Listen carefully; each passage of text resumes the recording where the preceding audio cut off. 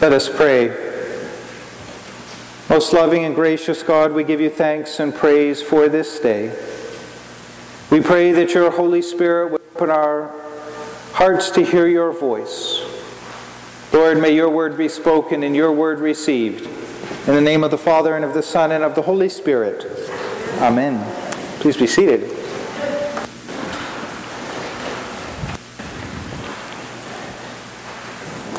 On this last Sunday after the Epiphany, we always hear the reading of this account of the Transfiguration.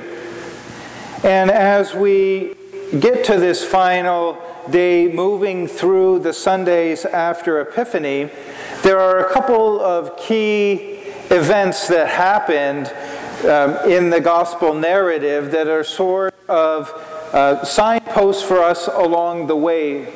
Three really big revealing of who Jesus is. And these are the revealings that happen, of course, before he is crucified and rises from the dead. And the season of Epiphany begins with the arrival of the Magi and their recognition that this child who has been born is the Messiah.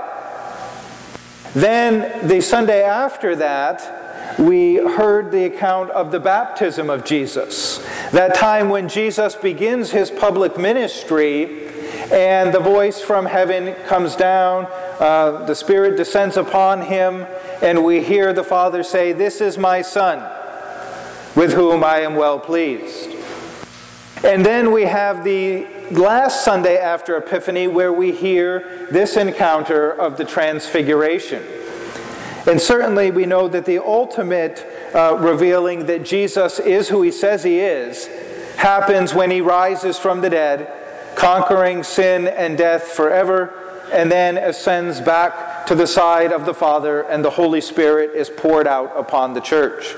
But these big events happen in preparation for that, to give the disciples something to hang on to, even though they don't always understand fully what's going on.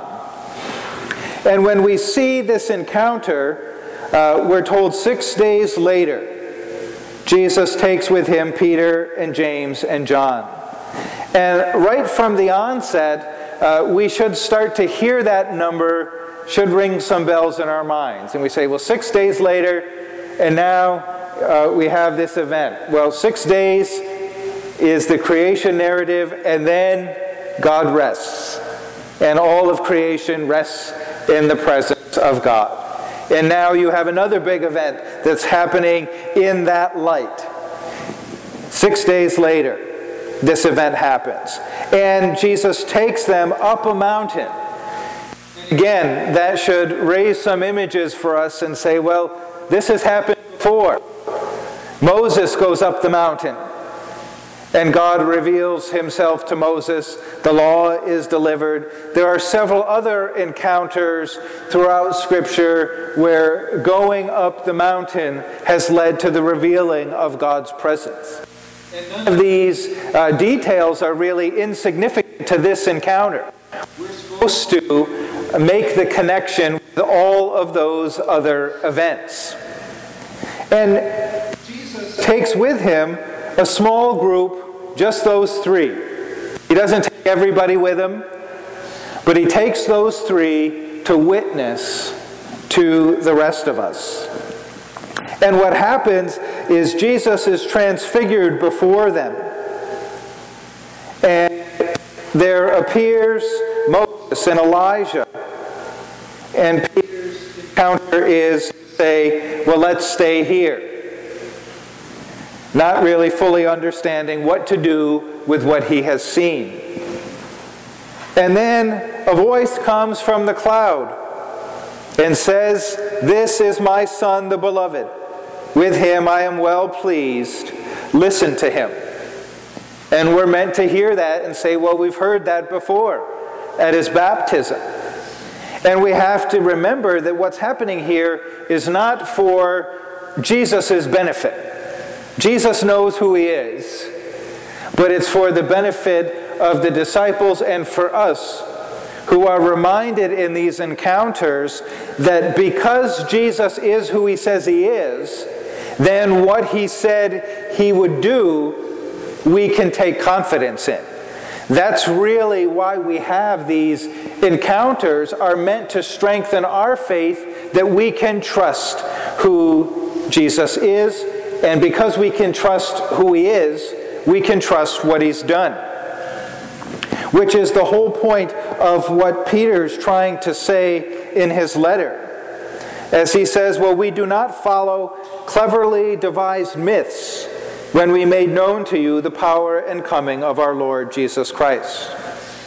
And that is super critical, because we don't gather here on Sundays just to hear a fairy tale of a time long, long ago where we tell you a fable to try to make us feel good and get through the week. That's not why we're here. And if that were the case, there's probably a lot of other things we could do on Sunday morning than to gather here.